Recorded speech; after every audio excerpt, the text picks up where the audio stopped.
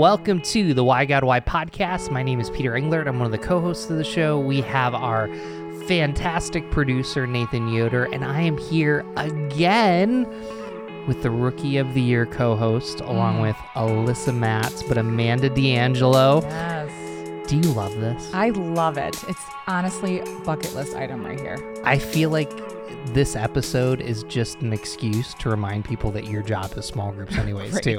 Love it. So Amanda's pretty remarkable herself, so she's our group coordinator. Today's episode is Why Does My Church Insist That I Get Into a Small Group? We are here with pastor, podcaster, author. He and I share connections in the Assemblies of God. What else can I say? Mr. Alan White. So as we think about this episode, Amanda, before we throw it over to Alan, do you have any thoughts or any comments? Or I'm excited for this one. Alan, I listened to a couple of the podcasts you have done, and I really agree on your approach to it and how you encourage the congregation to get involved and how you encourage staff to encourage this congregation to get involved. So I'm looking forward to the answers you have to the questions we have for today. Man. Well, very good. Yeah. And I wish I had a name like Amanda D'Angelo, because my name is Alan White, and you can't get more plain or boring than that. So, but Amanda D'Angelo, that's quite a name. It is. It's my new name. I just got married in May, so it's. Oh, congratulations! Thank you. Man, well, what a great start. Alan, why don't you get us started? Tell us a little bit about yourself, tell your story, and we'll go from there. Well, I'm from Kansas, and I live in Kansas, but I had 38 years that I lived other places. So I went to school in Missouri, served a church in Northern California for 15 years, and that's a whole story in itself of started out at 300, senior pastor left, we grew to 85 and almost died, and then we restarted. But that's when I really got into small groups as our church began to grow. Rick Warren talks about we need to grow larger and smaller at the same time. So we got to about 250. And people said, I don't know everybody anymore. And we got to about 400 and went to 2 services. And they said, we can't find the people that we do know. But in my later part of that time, we actually started doing more church-wide campaigns, started more organically forming groups of people inviting their friends instead of just throwing them together, hoping that they would become friends or at least they wouldn't fight. We stopped doing that. Then I went on to work for a ministry called Life Together, started by Brett Eastman, who had been the small group pastor at Saddleback, and worked for him for a while. Then I went to a church of 6,500 in Greenville, South Carolina area, served there for 4 years. And then the last 10, 12 years, I've been helping pastors and churches across the country start groups, connect people into groups, recruit leaders without it being as painful as all of that might sound. So why don't we start here, Alan, because I think this will set us off in a good way.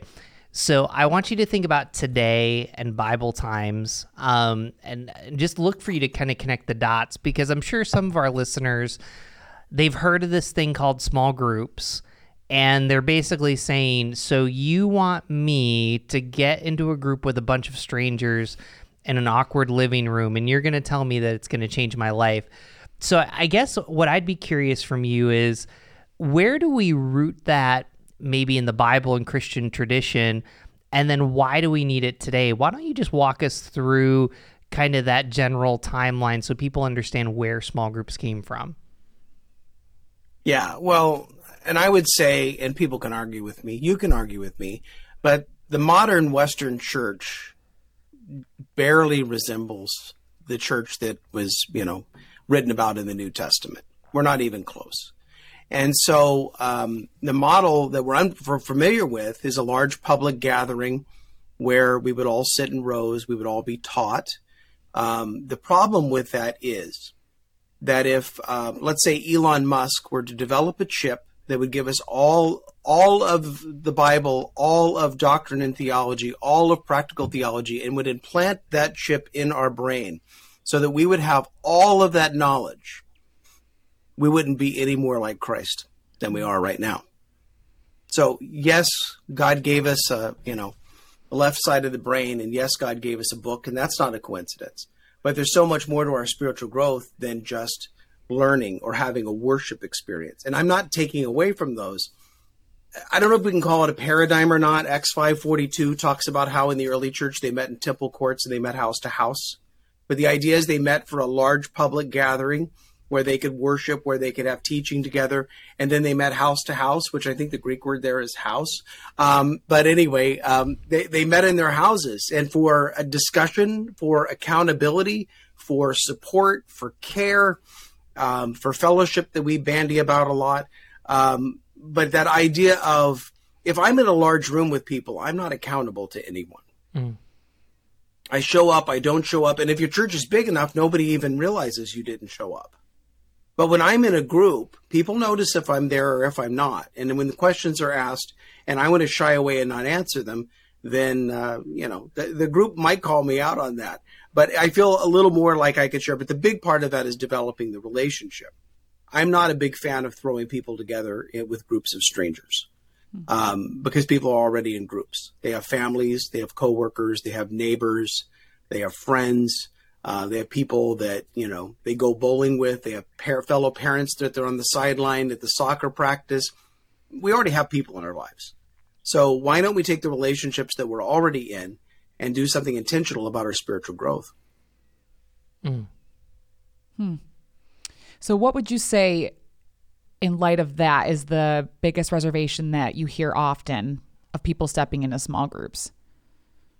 Oh, well, the big thing they say is, I don't have time. And yet, to me, the thing is that whether they're in a group or whether they're not in a group, they have exactly the same amount of time. So I don't have time does not mean I don't have time. It means this is not a priority to me. And it's not a priority to me because I feel like this is something that's being added onto my life that I don't know if is necessary or not. Part of that is the perception that we want everybody to be there for the weekend worship service. And that's a priority, and people know to be there or not be there. The small group thing, some people get it, some people don't. Most churches don't have more than 30% of their adults connected into groups. So how do we show them? You need a group in order to grow. Everybody has a spiritual next step. I've been a Christian for 50 years this year. And the first 7 years, I guess it didn't take, but 50 years this year. And I could name right off the top of my head half a dozen to a dozen spiritual next steps that I think I need to take. And my wife would add 2 or 3 dozen more. We all have a spiritual next step. But where's the place where I talk about that? Where's the place where I get to know people and they get to know me? Where's the place where I'm around people that love me but who aren't impressed with me? That they will speak the truth in love. They will spur me on to love and good deeds. And when I'm in the crowd, I can hide in the crowd. And I'm not poo-pooing the worship service. If you've ever been in a small group and somebody got out the guitar and everybody's staring at the floor very awkwardly singing worship songs, we know a small group is not the best place to do worship. But a Sunday morning service is great for that. So I'm not knocking the Sunday morning service. I'm going on the record. I'm not knocking the Sunday morning service. But as Roy Moran says, pastor from here in Kansas, he said the weekend is a great place to start, but a poor place to finish. Mm-hmm. So maybe it's a gathering point, and now post-COVID, people kind of only want to meet with the people that they know, where they want to meet with them and when they want to meet with them. And some people are coming to groups before they come to worship. So, so I would say the group is the piece where, in order for me to grow, I need to have support. I mean, let me ask you this. Did you guys make New Year's resolutions this year? So I actually don't make resolutions. I pick a word for the year. Oh, okay. It's my therapist wife. How about you? I have realized that the goals really don't accomplish anything. It's more that I think of what is God doing in my life and what's the next step I need to take. It's an ongoing thing that I should be participating in my own development. It's not just January hits, okay, here are my goals. Yeah. And so you guys are pointing out exactly the thing. You make a resolution. Most people's New Year's resolutions run out of steam somewhere around the 6-week mark. Yeah. Some people are exceptional, go further. So if you're a member at a gym and you go in January and you've got to wait to get on a machine, it's come on, where'd all these people come from? But you wait till about the middle of February, they're all gone. Mm-hmm. Their resolutions have gone by the wayside and there's no waiting. You try to read the Bible through in a year. Same thing about that 6-week mark. Where are you 6 weeks into the Bible? You are in the book of Leviticus. You are reading about infectious skin diseases in the middle of February. Happy Valentine's Day. So we have this thing where our willpower only gets us so far. So, we have God's word. We have direct instructions. We have the same power that raised Jesus from the dead lives inside of a believer. So why is it we have direct instructions from God's word and we have the same power that raised Christ from the dead, and yet in and of myself, I can't change because I'm missing an ingredient? In addition to God's word, in addition to God's power, I've got to have God's people. Mm-hmm. And so you look at all of the practices in the New Testament. Encourage one another daily. Do not give up do not forsake the habit of meeting together. Spur one another on to love and good deeds. Be kind and compassionate to one another. All the one another passages. Confess your sins to one another that you might be healed. Nobody likes that one. But the idea is I cannot grow by myself, because if I'm only accountable to myself, I'm not accountable. Mm-hmm. And that's why New Year's resolutions don't work. And that's why people are frustrated. So it's the thing of, I grew up in a church where this is how you knew you were on the right track. Sunday school, Sunday morning worship, Sunday night worship, midweek Bible study. And if you had all four of those, that was the path to heaven. Now that may sound ridiculous, but every other church has that. Worship on Sunday mornings, serve in some way. We have kind of this expectation. But how do we know we're making any progress? How do we measure whether or not we're becoming more like Christ? And those things that are dogging us, or the things that we're addicted to, we can't get out of that stuff on our own, because if we could, we would already have broken it. So we've got to have other people in order to move forward. And I know that's very uncomfortable for people, but it's the pathway to change, is to have other people in our lives that we allow in to speak into our lives and that we can talk to. And they're not going to go, call the pastor's office, call the denominational office or whatever to report us. They're going to say, okay, I'm going to walk with you on this journey as you're forsaking something or as you're starting something. And if we don't have other people there, we're kind of sunk. So one of the reasons I appreciate Amanda is, she's a leader of our young adult ministry, and something that's really difficult. And I don't think this is just a young adult problem. I think this is actually a modern 2022 problem, but I've heard it from young adults, is I don't want to get into a small group until I have deep relationships with the people. And what's hard about that is, like, I think, early on in this episode, I think people can kind of see that, whether you watch Friends, and that's probably a terrible version of small group, that you have all these people that kind of know their problems but don't really always change, or whether you see a small group, you go, oh, I do need people. There's this thought of, I don't know somebody, but I want the benefits of a deep relationship, but there's like a whole span in between. So I guess for our listeners, and as you talk to a bunch of churches about this idea of small groups, how do you help people kind of bridge that chasm? Because that's a huge chasm. It is. And so I prefer for people to start with other people that they already know, because that's about half the battle. They already know each other. They already like each other. They already have journeyed a little bit together. But I mean, people move to the area. They're new to the church. They're new to the community. They've got to start somewhere. So maybe they gather around a topic, and then in the process of, studying a topic, they develop relationships with other people in the group. But then look at other kinds of groups. I mean, I learned this from Carl George, with his meta-church model, the original meta-church model. But the idea of you have groups of people serving together. You have groups of people going on mission trips together. You have groups of people, serving in church, serving in the community, or a variety of other things. Well, then they've already established those relationships.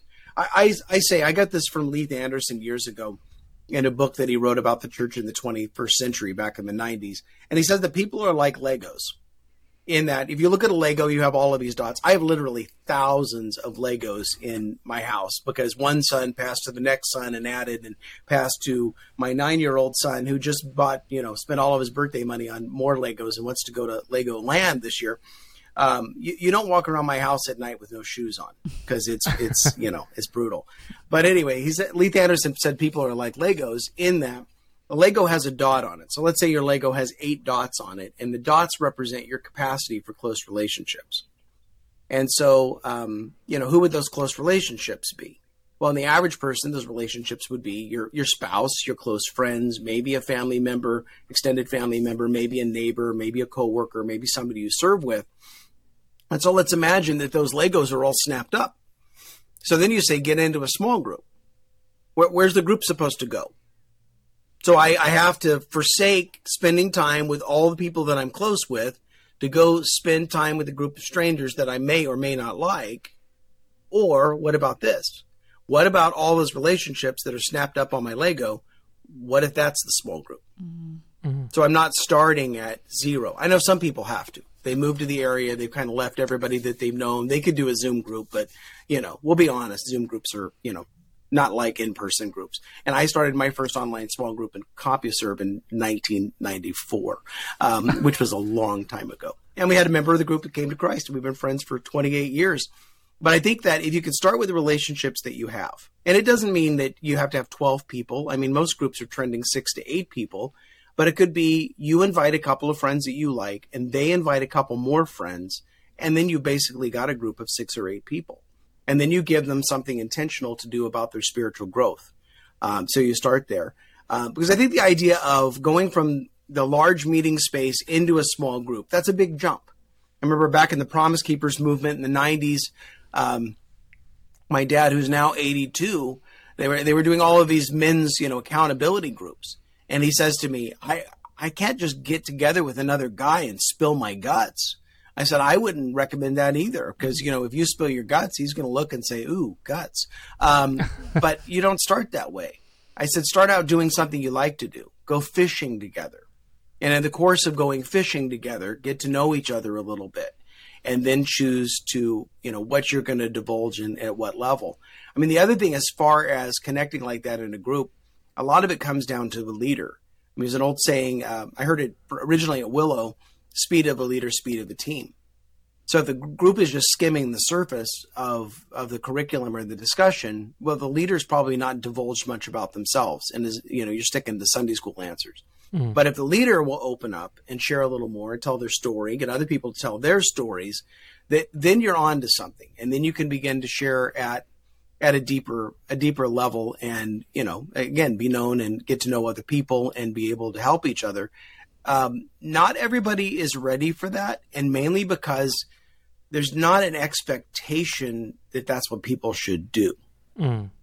And it's something that we need to be modeled. I think the dilemma of modern day discipleship is that we pastors are trying to disciple people when we really have not been discipled very well ourselves. So we're trying to, model something that we never experienced. Mm. And that's a very difficult situation.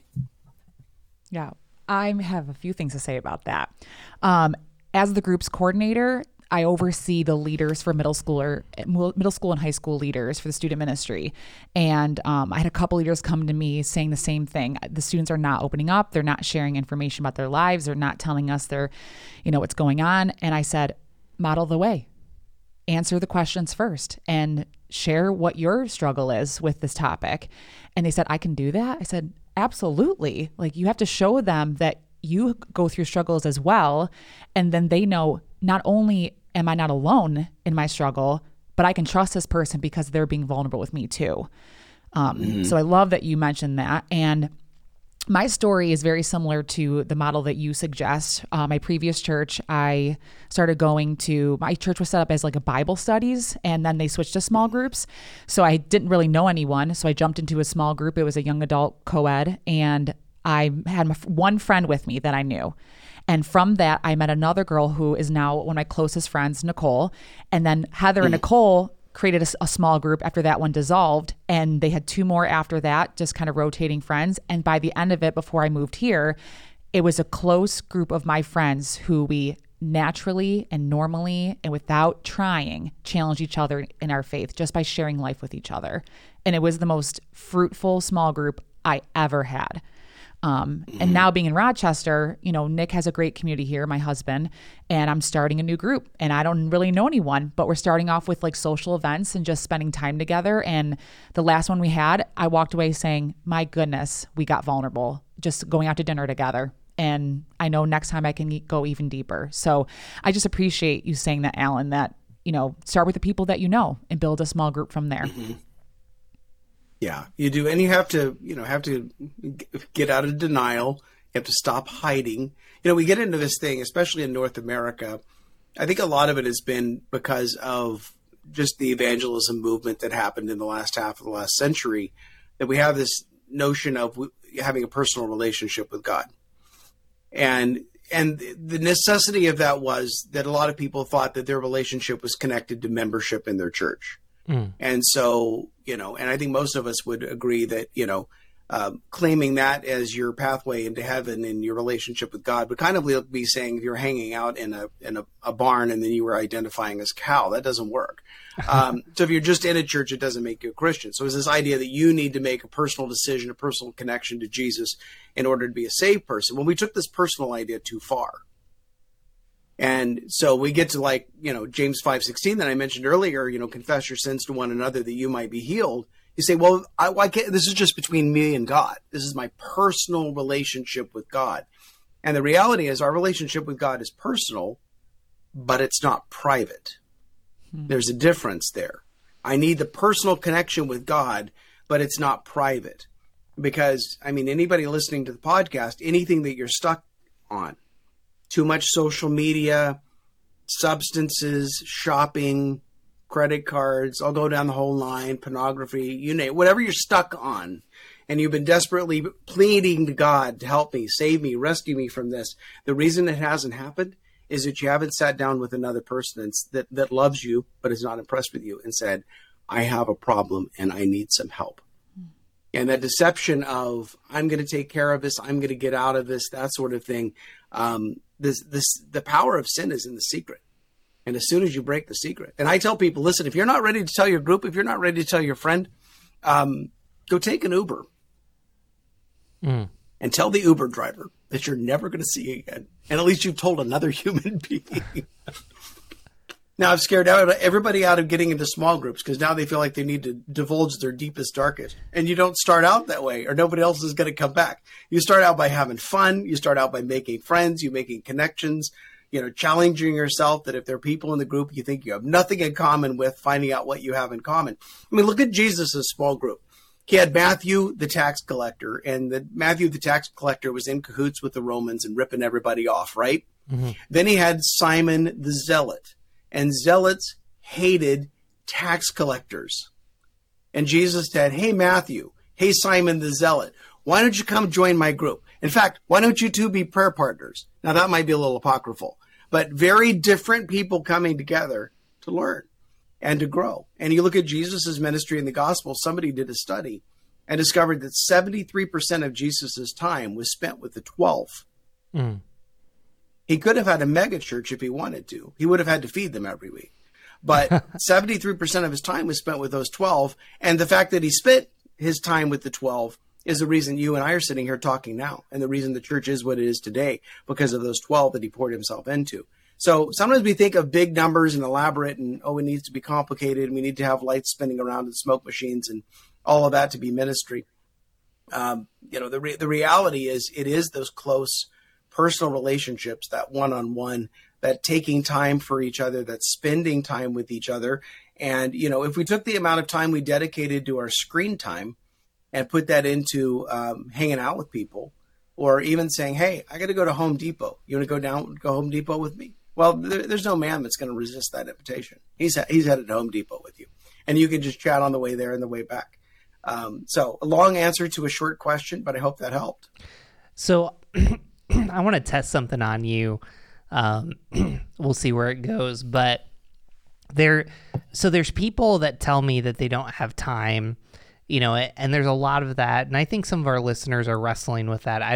I don't have time to come on Sunday. I don't have time for a small group. And, I barely have time to open the YouVersion Bible app. And, I think that that's legitimate, and it's how can we help you? And, how can you put up some boundaries, as my mental health therapist wife would talk about. I also think there's like another group of people that, you talked about, I grew up old school, kind of like you did, where, hey, I went to church on Sunday morning, went to church on Sunday night, did Sunday school, did Wednesday. And there was this there was almost this, kind of certainty that you could rest in, like, I'm doing enough, so to speak. And I guess I think that can still happen today. So like at Browncroft, here's what I'm wrestling with. Like I'm sitting here, we have these 4 habits: spend time with God, spend time with others, know and use your gifts, and share your faith. That's not like super different than most churches, but basically if you're reading your Bible and praying every day, if you're in a small group, if you're serving, and if you're sharing your faith, whether it's at your job and neighborhood, that's a lot. And I feel like sometimes when I talk to people, it's as if they're looking for this magic bullet or this like super thing. And I guess you can push back on this. Like at some level, following Jesus is like really boring. And I just don't think that we kind of account for that because, when I go to the gym, so after we get done recording the episodes today, it is a checkbox. Like I go to the machines and I lift my 20 pounds and but there's a level of it that's like boring that I feel like we resist against or we don't see through. So I don't know. I've thrown a lot at you. Have fun with me as kind of the small group, because I can feel like people say this small group wasn't like life transformational this week. And it's like, if you're batting 300, like you'll probably make the Hall of Fame and you'll probably spiritually grow. I don't know. Well, I'm a bit of an instigator, if you hadn't guessed. Uh-huh. So in any situation that I'm in, I'm going to stir it up, and at least I'm going to have fun. No, I think you're right. There's a big place for consistency. I think there's also a big place for rhythm. I mean, the best I've found most churches can do is they can run small groups between Labor Day and Thanksgiving in the U.S. Labor Day and Thanksgiving. Between Thanksgiving and New Year is kind of small group no man's land. So you do more group life, have a party, serve together in some way. And then between the New Year and Memorial Day, you can go pretty strong, maybe take a break in there for spring break. And then between Memorial Day and Labor Day, I want groups to get together maybe once a month. So you have a little bit of ebb and flow. So when you get down to it, you've got 30 weeks. The other thing is, some churches determine, what the group should study, but then giving groups an opportunity maybe to choose a study of something that they're interested in. They need to run it by their pastor first, so they're not choosing something that's like weird or out of line with their church. But I think along those lines, you can have enough variety in it. But I think it is a balance of, group meetings and group life. But a good test of whether your small group is doing well is if the group likes to spend time with each other outside of the meeting times. Because what happens outside of the meeting greatly determines what happens inside the meeting.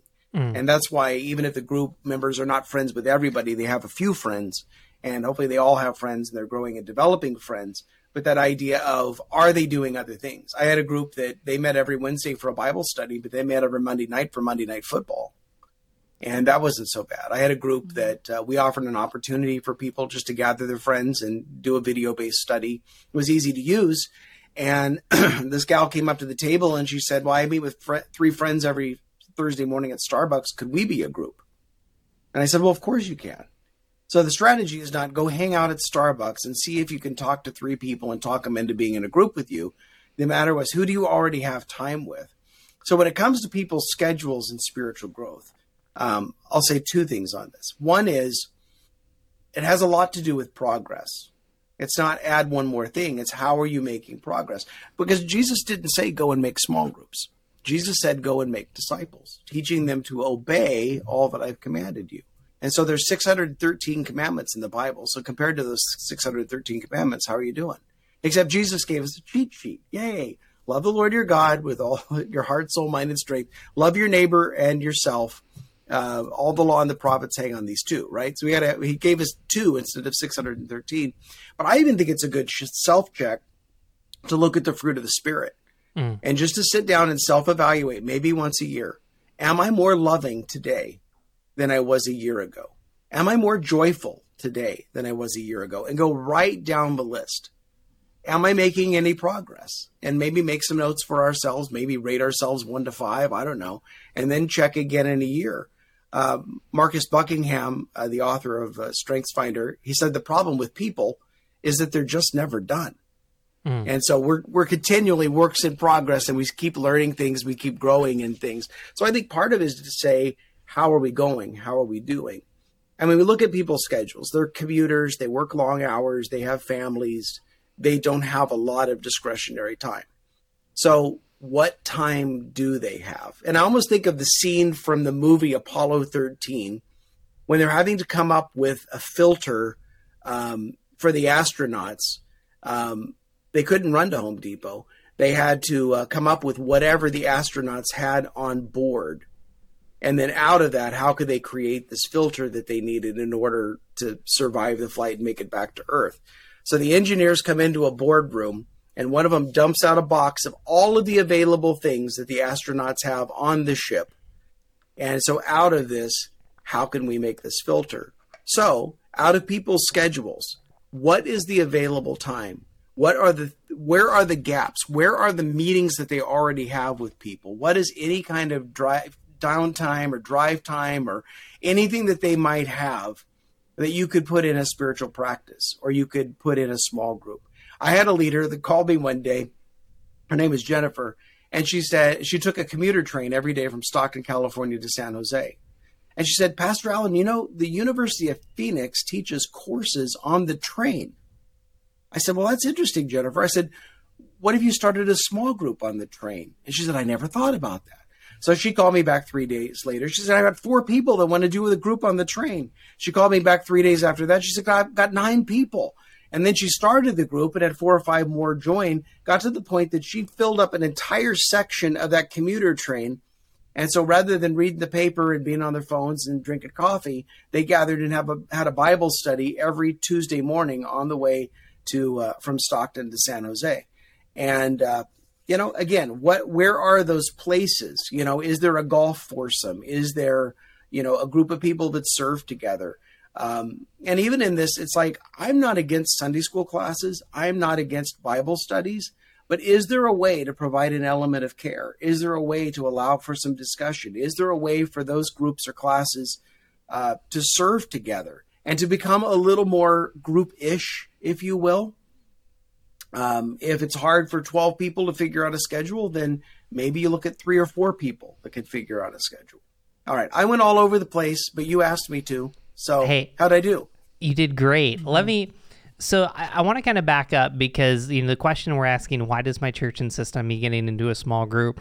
Just to kind of recap, what I hear you saying, and I think what Amanda and I would say is, number 1, God created you for community. Number 2, yes. Christianity is not just informational, it's experiential, and you do that in relationships. And that kind of goes to what you're saying about the fruits of the Spirit. So I want you, as kind of a small group, czar, expert, however we want to say that. So at Browncroft, to start small groups, we use Rooted. There's other different programs that churches use as kind of a helpful structure so that people know, hey, I'm joining this group short term. It could turn into something, but at least I have that structure. And so whether it's Browncroft or you attend another church and you're saying, hey, I'm open to being part of a small group, those first 5 or 7 sessions that someone joins a small group, what practical steps say, hey, I'm just joining a new small group.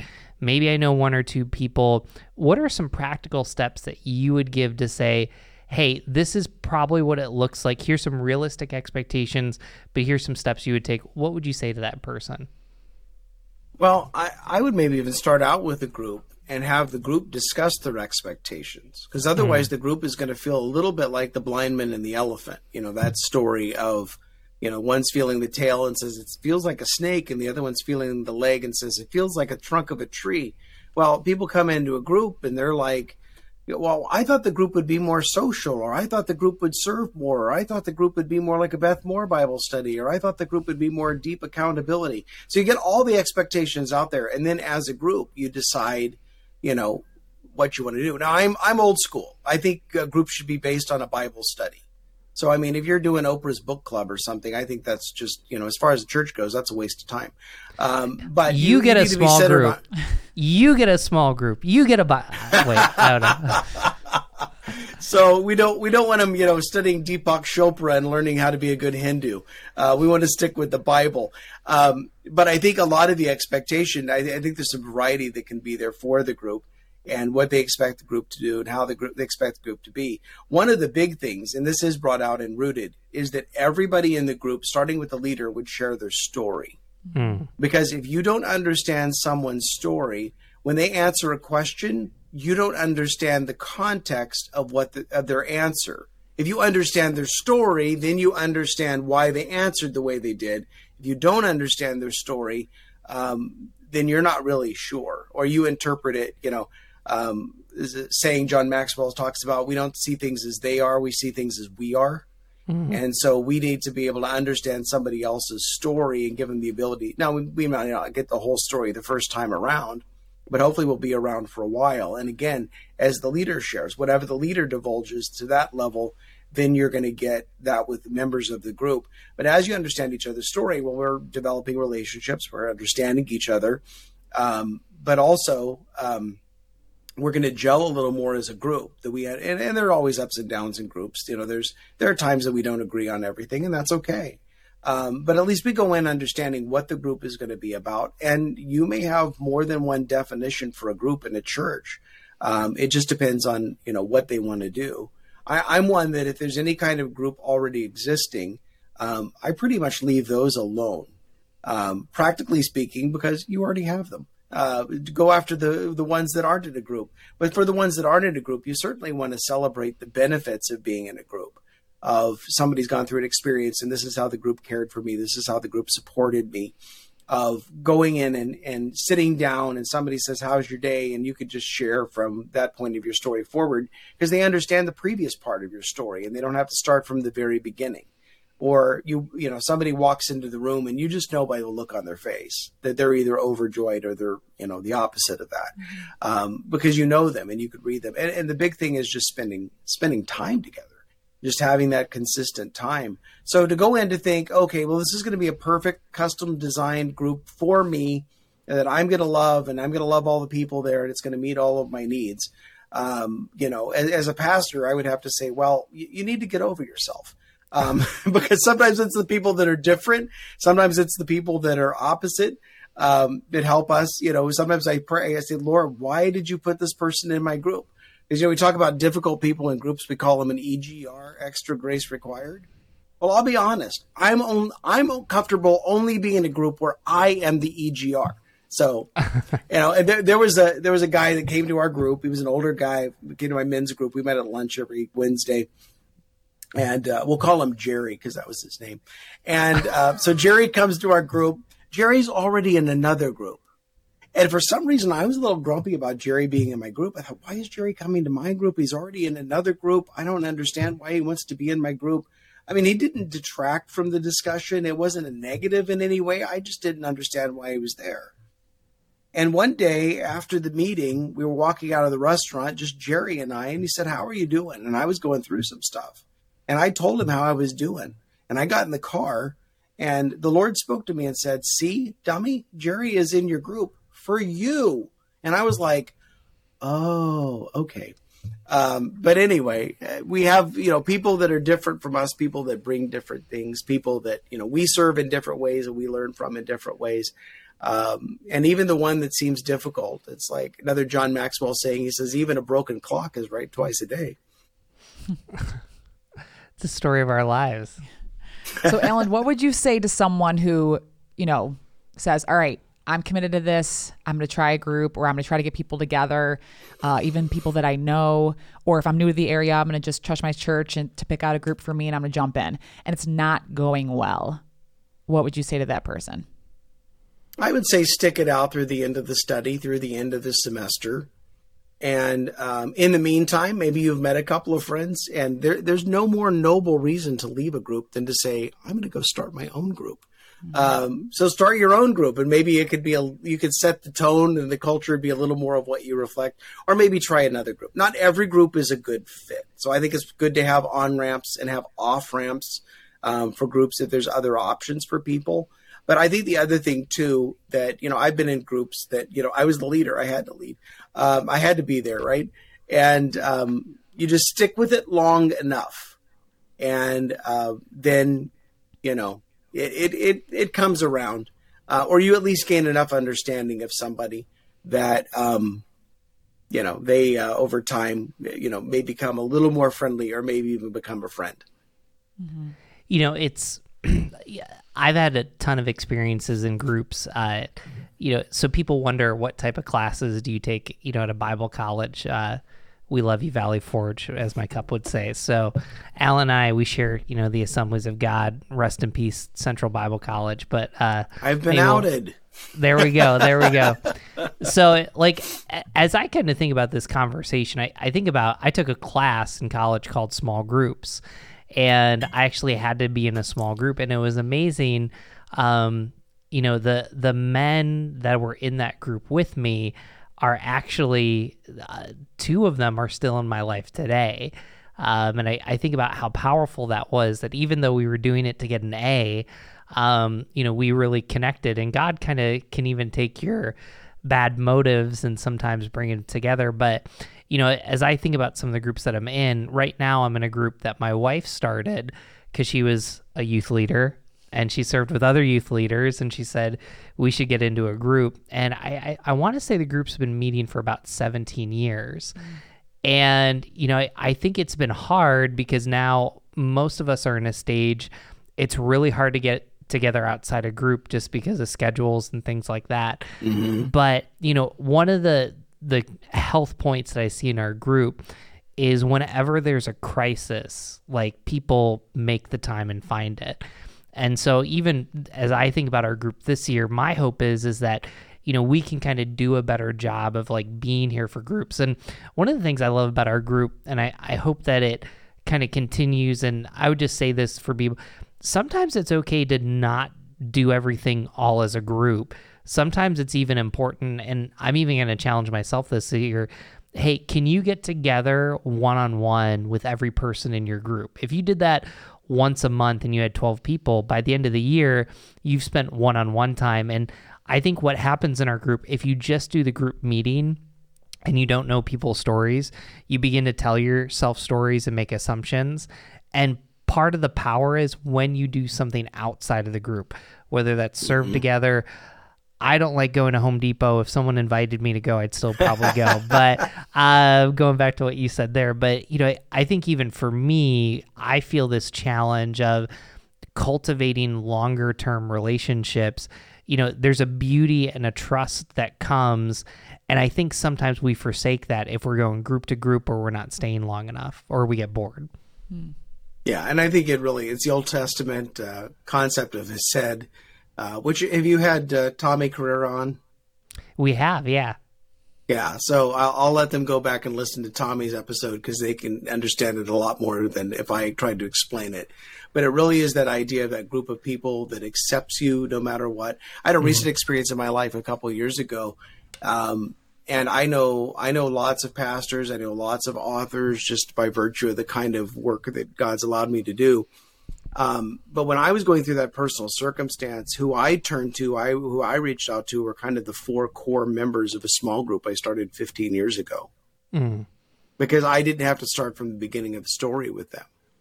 And I reached out to those guys who were in, very different fields. They're godly men. But I'd spend enough time with every week, sitting in a restaurant talking about a Bible study.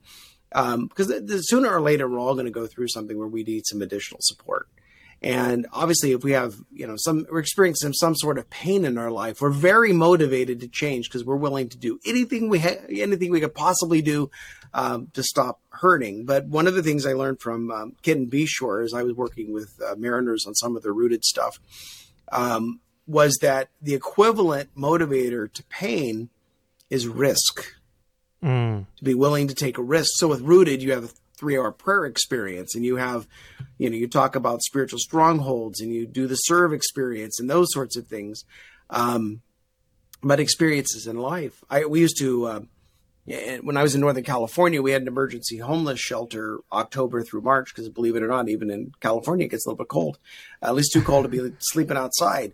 And so the church is all committed to providing a hot meal to the homeless every day of the week. So our church picked a day of the week, and that, for that whole stretch, every Friday night, I remember one year, we were going to sign up and take a meal. And I had groups sign up together, because if I had individuals sign up, I might get 6 out of 10. But if I had a whole group sign up, I'd get 10 out of 10, right? Well, we had Friday nights, including Christmas Eve and New Year's Eve. And I thought, well, I know when my group's going to be serving. And lo and behold, our group signed up for all of the weeks, and my group didn't even get a chance to do it. One of the groups was a group of, all the men in the group were building contractors, and all of their wives were wonderful cooks.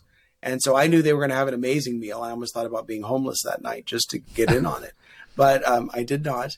But one of the guys said, his attitude about the homeless was he had built himself up from nothing.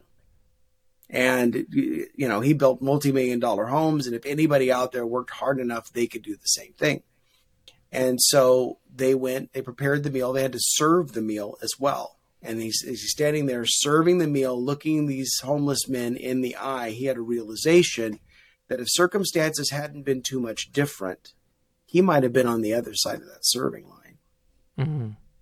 It wasn't, these people had been in church, for years. They'd had 40 years of Sunday school out of their belt. They were in small group Bible study together, but it was that experience together that bonded them. And after that, he found out that there was somebody in the San Francisco Bay Area that was converting a building into a homeless shelter, remodeling it. And he started taking his crews off the jobs on Fridays of these multi-million-dollar homes, sending them at his expense to San Francisco to renovate this building to become a homeless shelter. 6 months before, this man said, if they just work hard and apply themselves, they could, succeed, and they wouldn't be homeless anymore 6 months later, because of that one experience serving food at that homeless shelter. So I think there are things like that small groups could do. But I mean, people could have, sports in common, hobbies in common. If people have children, then encourage them to be in a group where they have the age of their youngest child is in common. So that there's some connection there. They're talking about the same phases of life, that sort of thing. There are a lot of different ways to connect, but the main thing is give people an opportunity to find their people. And so whether they get personally invited into a group, or whether you have like a group link or a small group fair, they can meet a leader face to face. Because otherwise they sign up for a card and they get placed into a group. It's kind of like setting yourself up on a blind date. But if they meet a leader face to face and sign up for a specific group, at least we've gone from blind dating to speed dating, and so they know whose house they're going to. The person knows who's coming to their house, that sort of thing. But I think beyond that, I wouldn't invite you to Home Depot now, Peter, because I know of your dislike. But I would maybe invite somebody else, but then you have things that you like to do. You could invite, those people. And it could be, going for a walk. It could be, let's go out and, have a cup of coffee or, whatever else. But out of the ordinary things that we do and the things that maybe we do by ourselves, we just invite somebody to come along with us. And we say, hey, I'm going to go over to this place. And I got to drive up to, somewhere an hour out of town. What are you doing? You want to go with me? And just go, because you're driving there anyway. And then just take somebody along with you. And it's kind of the nature of the relationship you see with Jesus and his disciples. They hung out a lot. They ate a lot together. There was teaching involved in there. There was sending out and experiencing ministry and all of that. But it was just a matter of where do I have time, and what are the things that I'm already doing, and how can I include other people in that, instead of just kind of being singularly focused on, I need to accomplish this task. Well, who might want to join me in this? Or I need to do this thing on my house or in my yard or, my computer or whatever. Well, who else could maybe help me? But who else might want to hang out? Because we live in a very busy, very distracted, very lonely culture. A wise person, my wife, said, people have more means of connecting than ever before, and yet they are more disconnected than they've ever been. And so we get on social media And we think, oh, I'm connected to people because look at all my friends and look at all, and yet the reality is social media is kind of a relational placebo. I mean, it's great because I have 108 first cousins on my dad's side of the family, which that's a whole other story. He grew up with a family of 12 Wow. children, and they multiplied. Well, I keep up with all these cousins on Facebook, but I know my cousins. But sometimes we feel like we get caught up in debates or cat memes or political discussions, which we're not going to change anybody's mind, and all these arguments and all of these things that distract us and waste a great deal of time. And we think we're in relationship with people because somebody liked our post or, gave us a heart on our Instagram or, gave us thumbs up or whatever, watched our TikTok video, getting tens and tens of views. But the reality is it's not a relationship. It's a distraction. And if we even took the time that we're spending being distracted by these things and just picked up this thing that's always within 5 feet of us, the average American touches their smartphone 2,700 times a day. Oh my goodness. And we take this and we open up a message and we say, hey, I'm thinking about you today. I hope you're doing well. Hey, I'm praying for you today. And then pray for them. Don't lie. Or I've even been so crazy as somebody's birthday pops up, usually on Facebook, and I send them a voice text and I sing them happy birthday. And they're very surprised that, number one, that I could sing, and number two, that I did that. But I'm not against electronics, but your phone is not your friend. Your phone is a device. Your phone is a tool. But if we can use it to actually connect to real friends and make real friends, then I think we've got something. But we talk about being busy. I think we're just a lot of times making excuses that we're wasting a great deal of time that we could maybe invest in other ways. I didn't mean to get so dark and heavy. Well, but this is what we do in the Why God Why podcast. So this time has gone by really fast. Mm-hmm. So we close every episode with one question. What does Jesus have to say about my church insisting on me getting into small group? Who's going first? I forgot to tell you, Alan, Amanda and I answer, and then you pick up whatever mess we leave. Does that sound good? Okay. Fair enough. My answer might be easy. Okay. Alan, I think you mentioned so many Bible verses that answer this question already, that especially the one, confess your sins to one another. When we open up and share the things we've gone through, there's just a peace and a freedom that comes from that. So I love that you hit that right away. And something that I love about Christ and looking at his life is that he talked to and healed and taught people as he went through his life. So the people that were around him were his people. And that's something you've said throughout this time as well, that, get together with the people who are already around you and make a small group from them. So that would be my answer. Yeah. And, I thought a lot about 1 John as you talked about it. And so if you read that book, it talks about, that when you love somebody, the love of God is in you. And, even referring that to light, Andy Stanley, who's a pastor, says this a lot, that, when you have healthy relationships, when you're in a healthy small group, there's certain things you can't measure.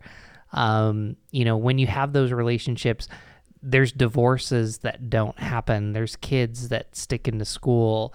There's addictions that don't happen. And, I think for our culture today, sometimes it can feel harsh, but, the reality is we're more lonely than ever, and we actually are less risk averse than ever, and we're less willing to put ourselves out there. But in doing so, you'll experience spiritual transformation.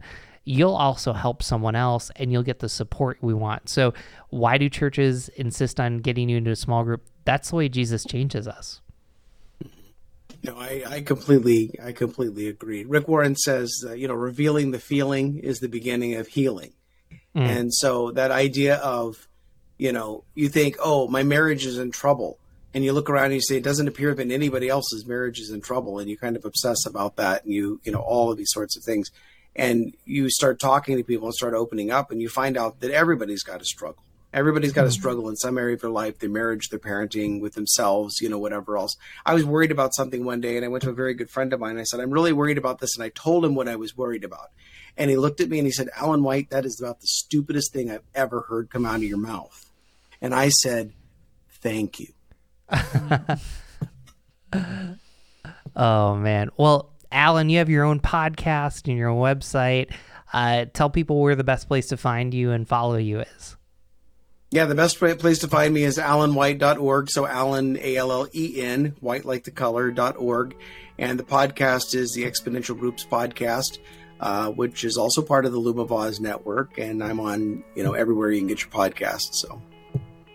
Well, Alan, this is great. Another fellow Assembly of Godder. So, it's great. We're going to have you back on again. Well, thank you. I appreciate that. And with that in mind, at no point in the podcast did I say the reason you should get in a small group is if you love Jesus and you want to go to heaven, you better get in that group. I did not say